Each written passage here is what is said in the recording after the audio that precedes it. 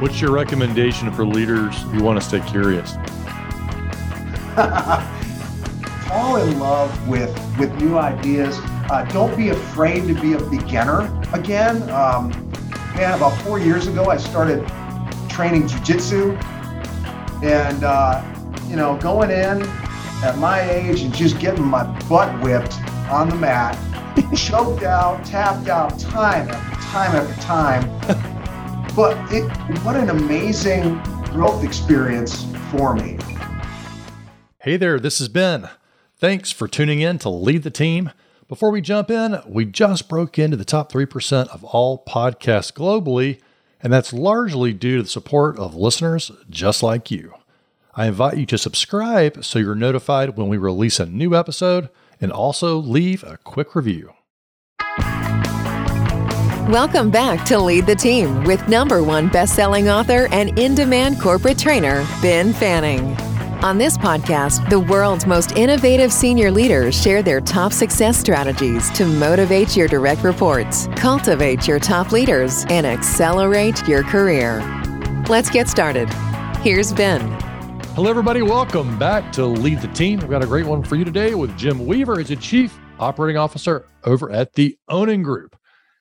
As the company grew from $10 million in 2001 to a projected $800 million this year, Jim's role has evolved and the scope of responsibility has grown exponentially over the past 2 decades. They have over 10 plus office staffing groups listed as one of the staffing industry analysts' fastest growing and largest staffing firms. Since 2001, the company has achieved an average annual top-line organic growth rate of 25%, and I'm smiling because I love to see that, while increasing gross and net profits and remaining debt-free.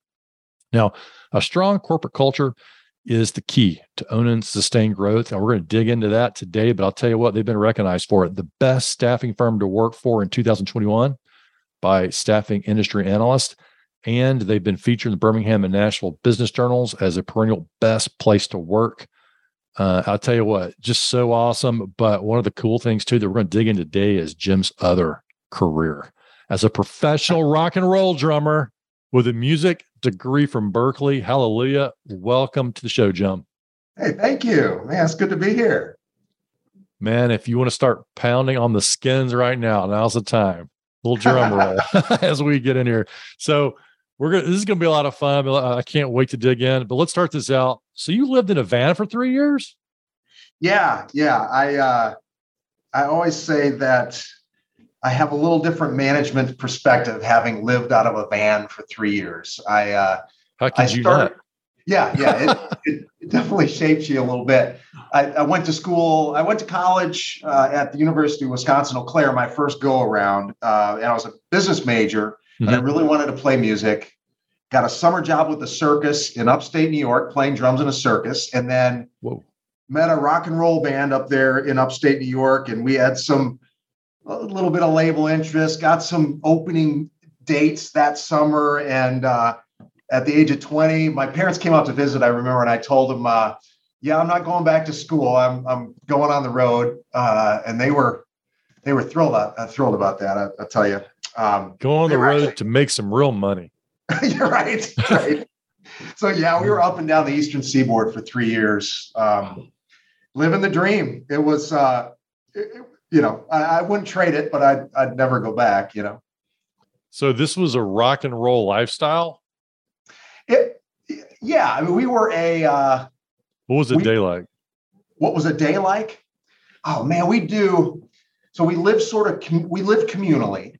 The band did, and we had a guy that was our sound guy, and we would, we'd drive down to Hoboken, New Jersey, and play a gig down there that night. And then we couldn't afford to get a hotel in New York or Hoboken there. So we'd have to stay in some dump out in Jersey City, where you sleep on top of the covers because you're afraid of what you're going to pick up. And then we drive up to New Hampshire the next day and play some, casino up there. It was just, whatever we could, anything. And it was just go.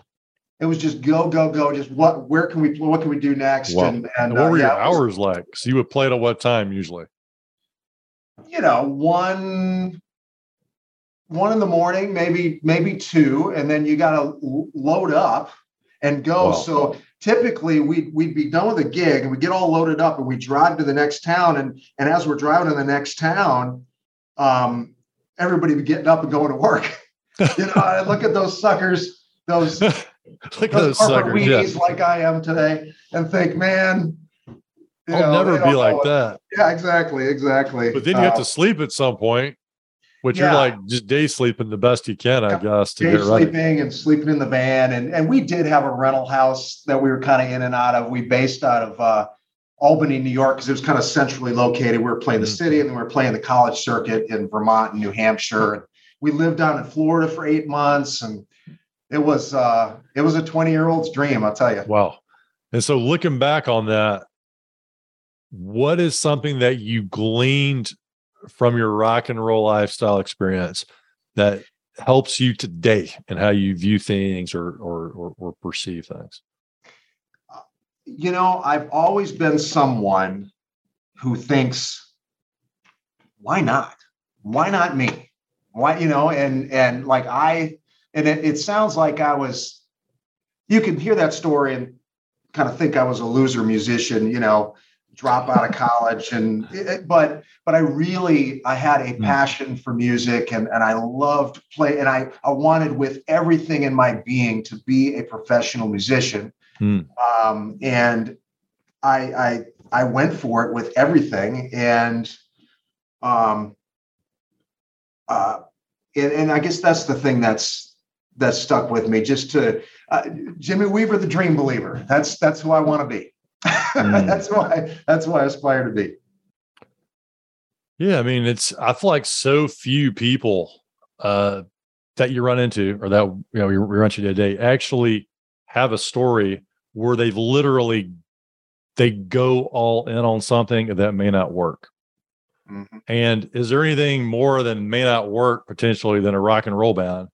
But you got to have the belief and the possibility, right? Like, buying in and having that moment, I suspect.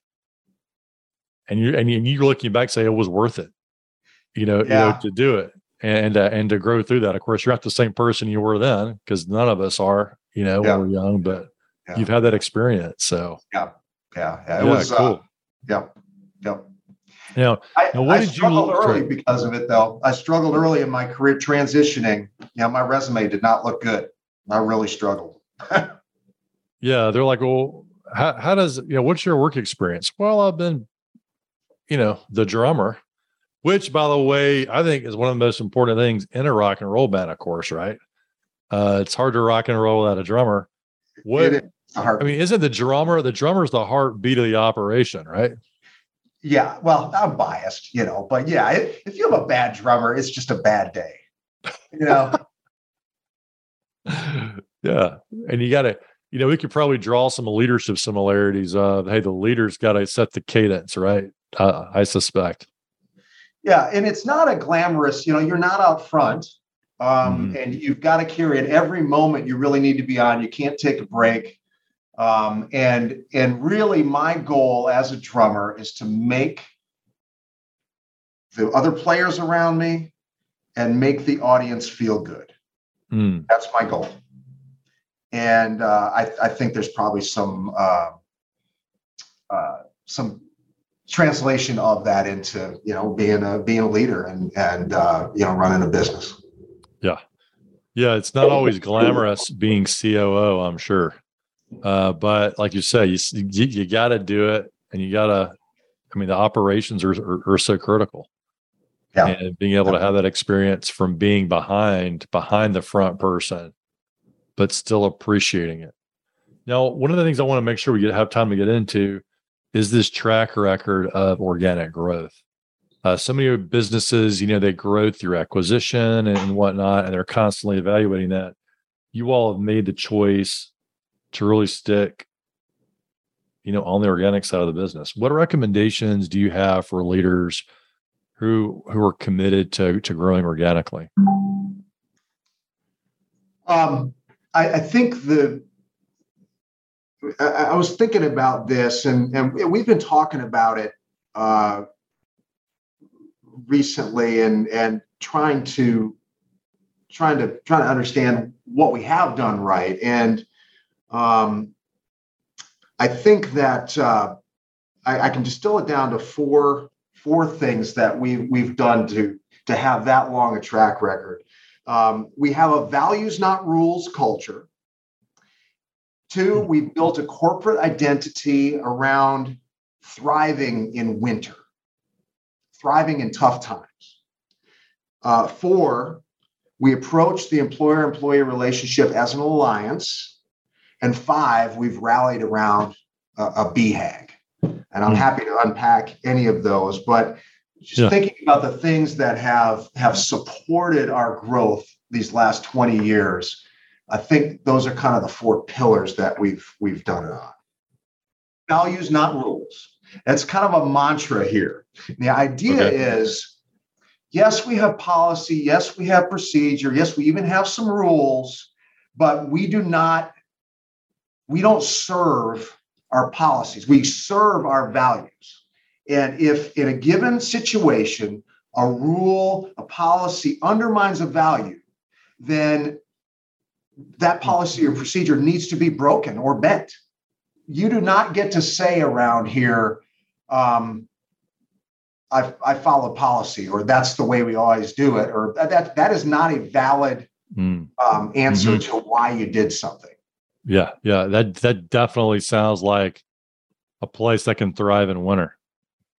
To get your other value, because if you're not flexible when things get tough, you got to be able to flex to your environment. And I think that's so important. And it brought up for me another one a thing that's been coming up time and time again in some interviews recently. I just interviewed the Chief Human Resource Officer, Nicola Moreau of IBM, and she got really into this topic around new collar workers. Yes. And yes. IBM, of course, is globally hiring all these people, and they have all these strict hiring things that education's got to be here. All these things have got to be in place to work at IBM. And now she said 50% of their job openings don't even require a college degree. I heard that. Yeah. I listened to the interview. That was a great interview. And those are a lot of the discussions we're having with our clients right now. And I'll tell you, when I run into a rule, and this is what I've said this on stage in front of our team, I asked my first question is it really a rule? Is there really a rule? And the second question is, okay, if it is a rule, what happens if I break it? What's the consequence? Because we put these constraints on ourselves, and we've made them. We created the constraints, and then we're frustrated because, it's the rule. Is it really the rule? And what happens if we don't follow the rule in this given situation? It's all risk analysis is what it is. And one of our values is integrity. So that's the other thing too. When people, you got to be careful with the values, not rules thing, because people will throw that back in your face. Well, Jim, values, not rules. I mean, it's not a license. Cuts both ways, eh?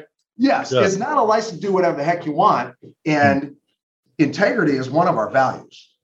So we need to do what we say we're going to do when we're going to do it. We need to do that. And performance is also a value. So if you're bending a rule and it doesn't have integrity, you're bending the rule, or it doesn't lead to performance, then you're just copping out. You're just making an excuse for sloppy. Yeah, what I like about the road that you're going down is it's one thing for a value to businesses, leaders, team leaders to talk about values, but it's so important that you make sure that the people working there and the customers experience the values. And sometimes they're experiencing them and they don't even know they are. And I think it's a great example about integrity, saying, hey, we experience this by doing what we say we're going to do. So when I tell you I'm going to deliver on this for the client, I do it. And therefore we are living out our integrity value. And it just makes so much sense. But I feel like it's really the leader's responsibility to make that connection for people, because otherwise it can seem so darn abstract. Yeah. and it just gets up on the wall. So you do a nice job of what you're talking about there, making that connection. Now, being in the staffing industry, I've been dying to ask you this question. Without including names, what's your most colorful story of when someone quit or was fired?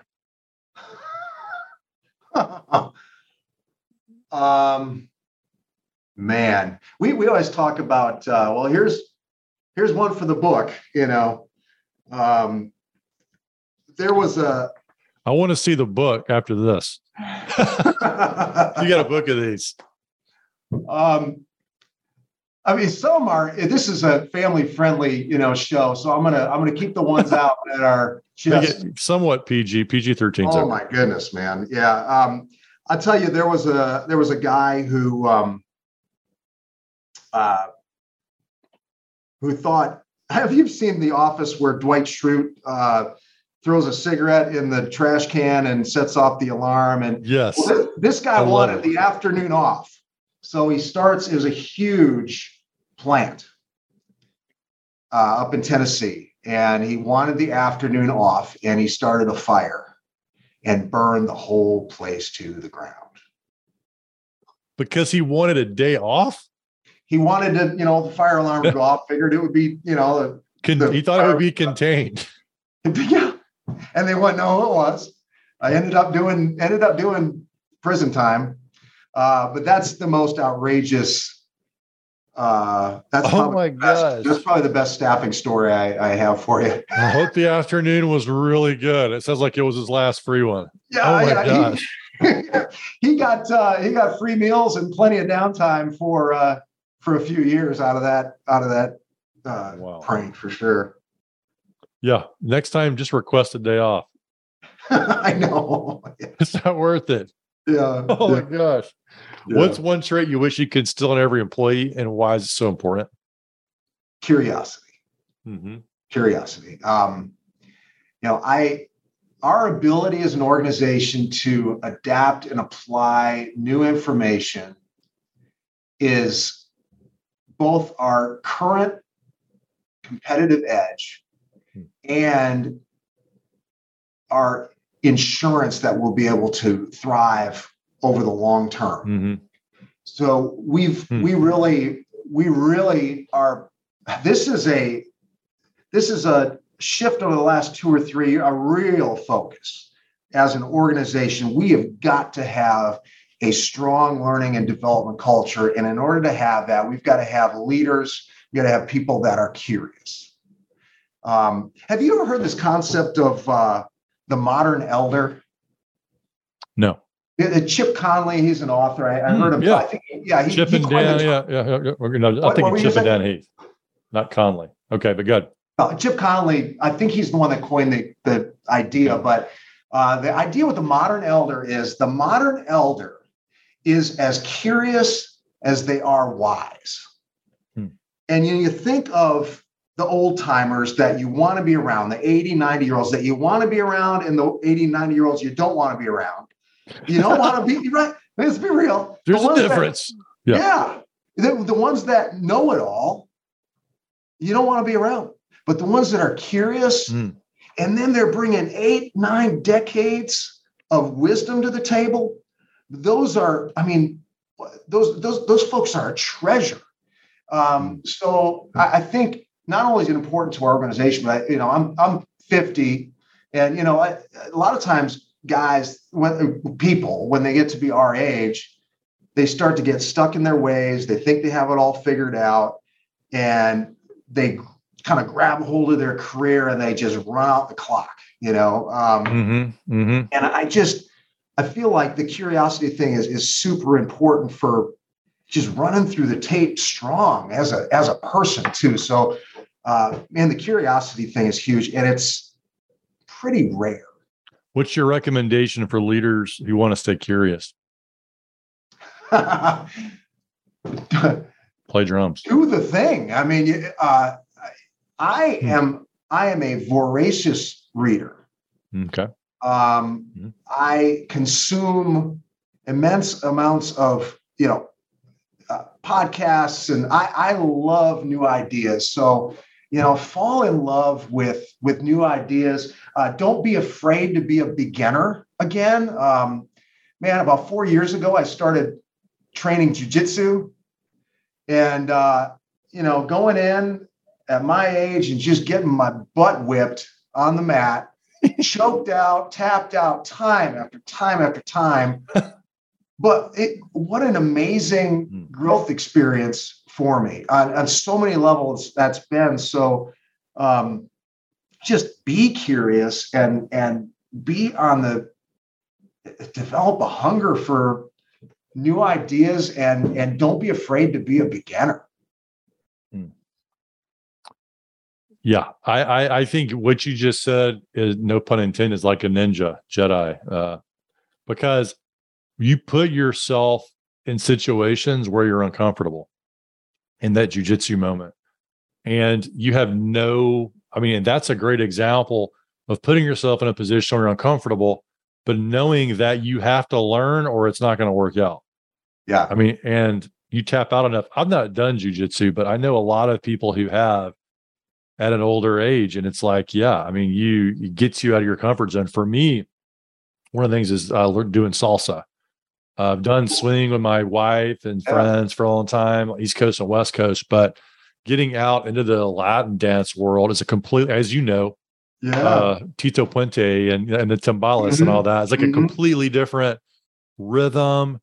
It's way more intense, also in so many ways. And so doing that, it just expands you and you can get more curious about it. I'm a big music fan too, and I love different kinds of music.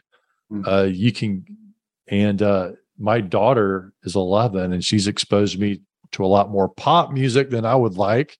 But I am, we trade back and forth. She gets to pick a song, and then I pick a song, and then my wife picks a song, and we can do that for hours in the car.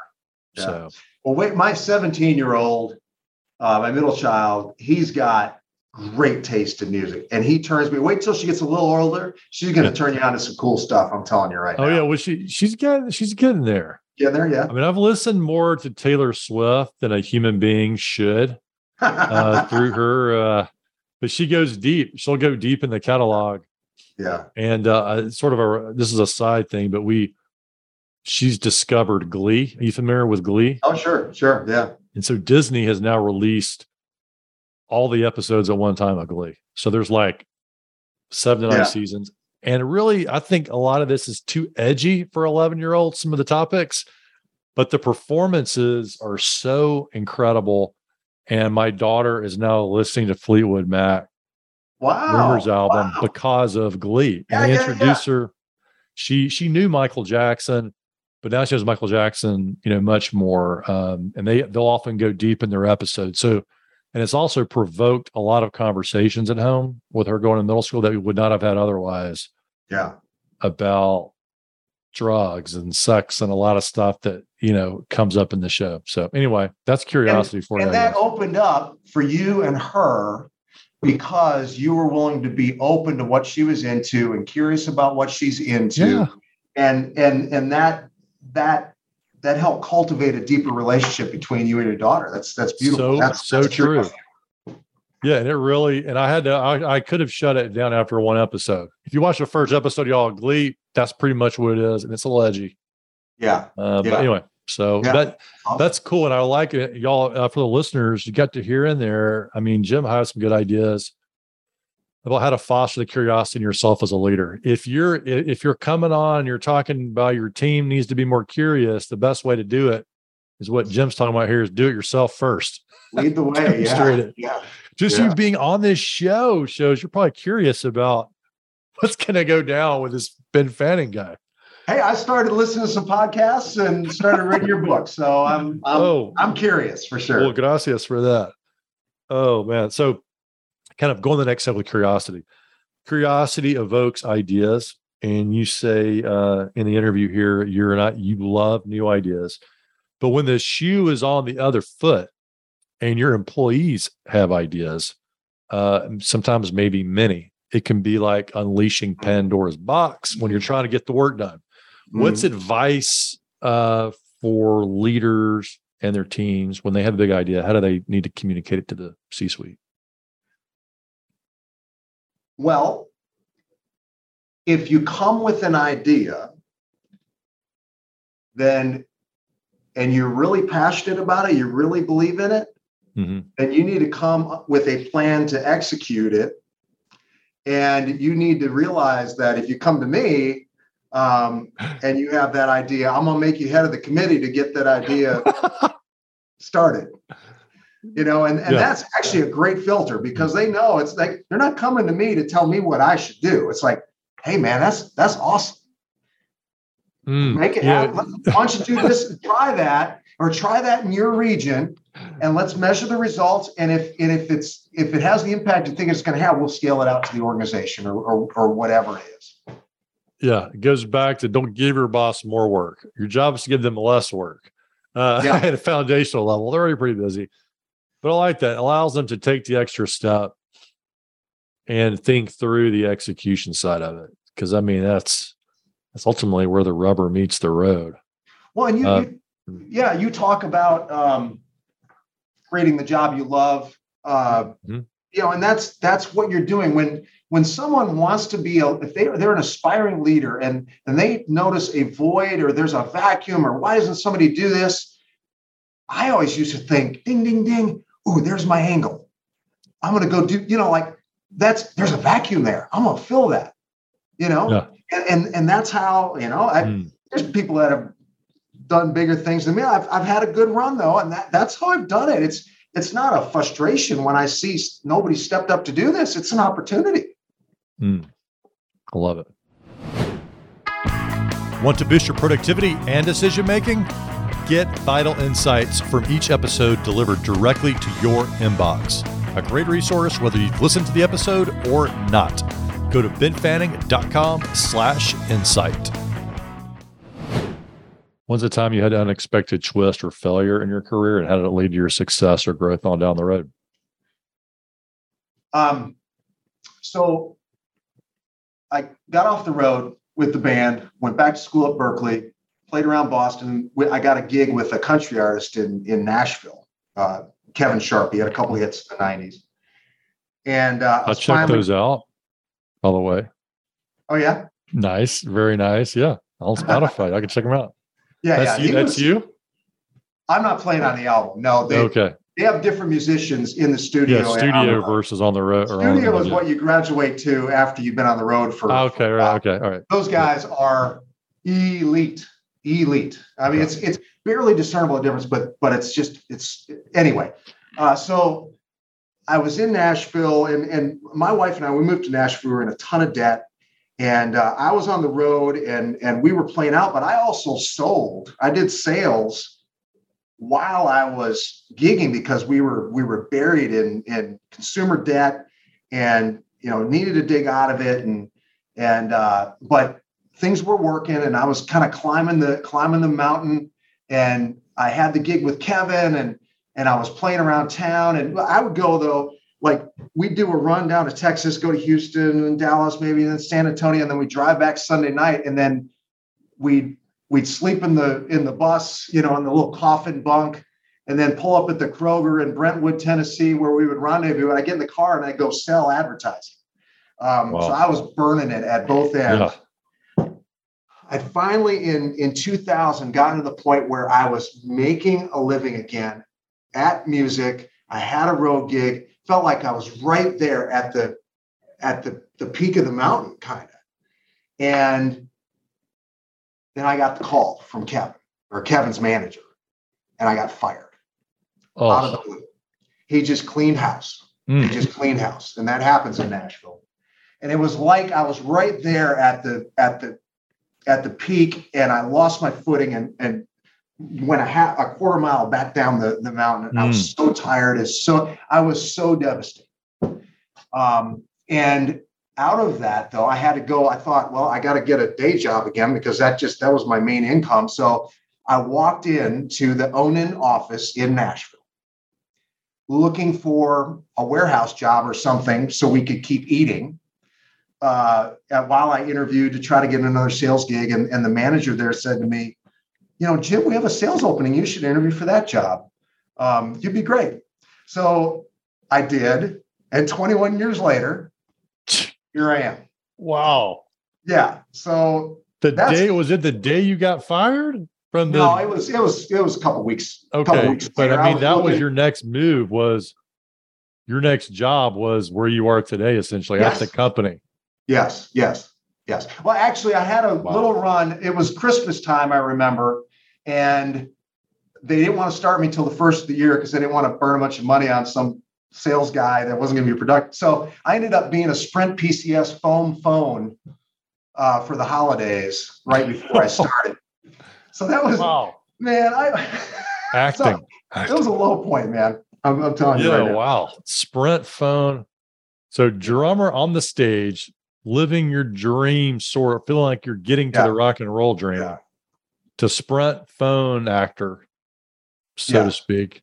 Yeah. To getting the start in a company that's going to propel your career to the C-suite, and you're going to go from a $10 million to an $800 million company.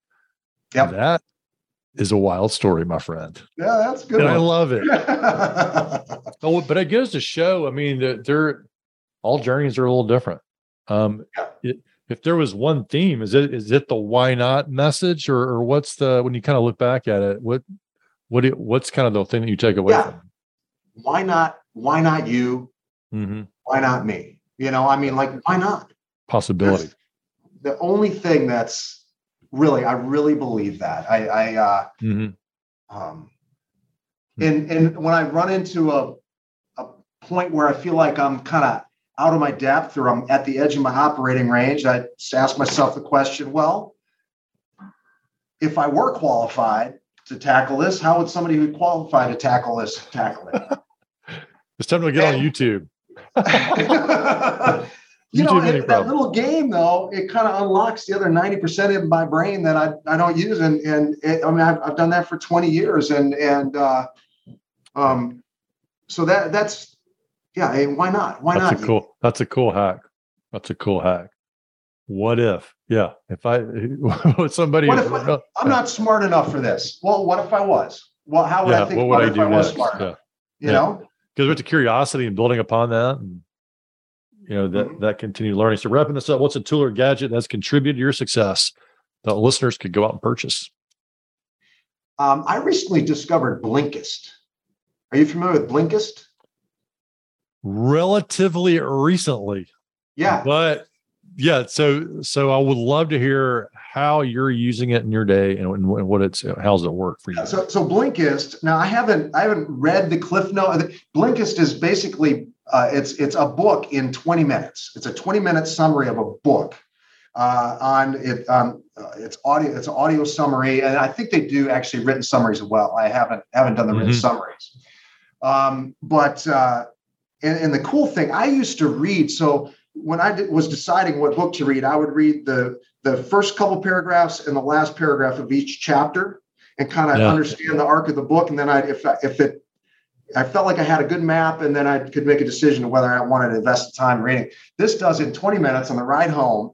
I can check out a book and decide whether I want to dig deeper into it, or if it's a book that a lot of people are talking about, I feel like, I've already kind of tackled that subject, but I want to know what,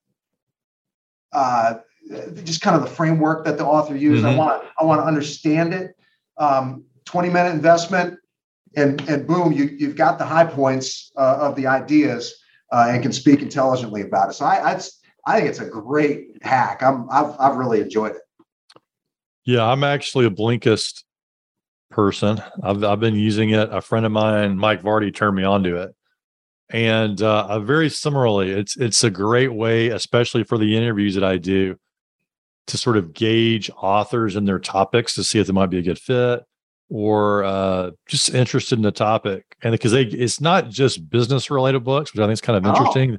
Like they'll go deep on the hot issues with like evolution and some other topics that are pretty interesting. But you can also pick up other skills there. So, and it's not boring. They do a really good job of producing them, and it's surprising how much of a book you can actually get in 20 minutes. Yeah, I know. It's like, wow, I haven't been doing this before.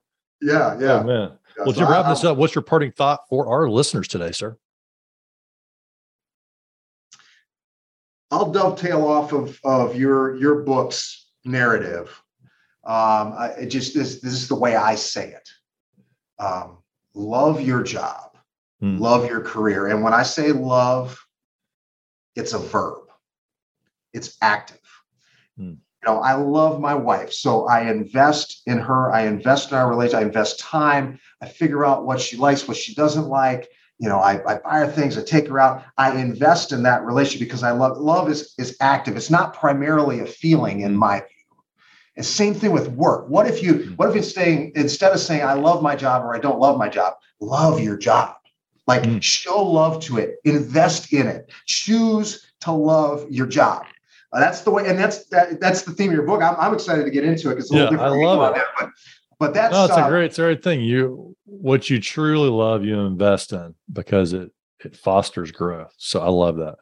And last question: favorite drummer of all time? Ooh, man, I have to say Tony Williams.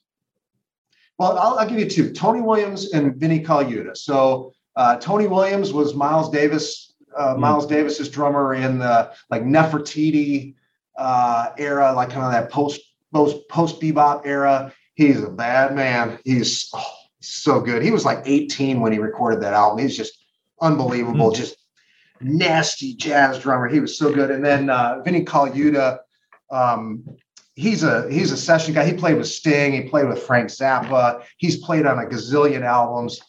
He's an amazing drummer as well, kind of similar to Tony. He can also do the jazz thing.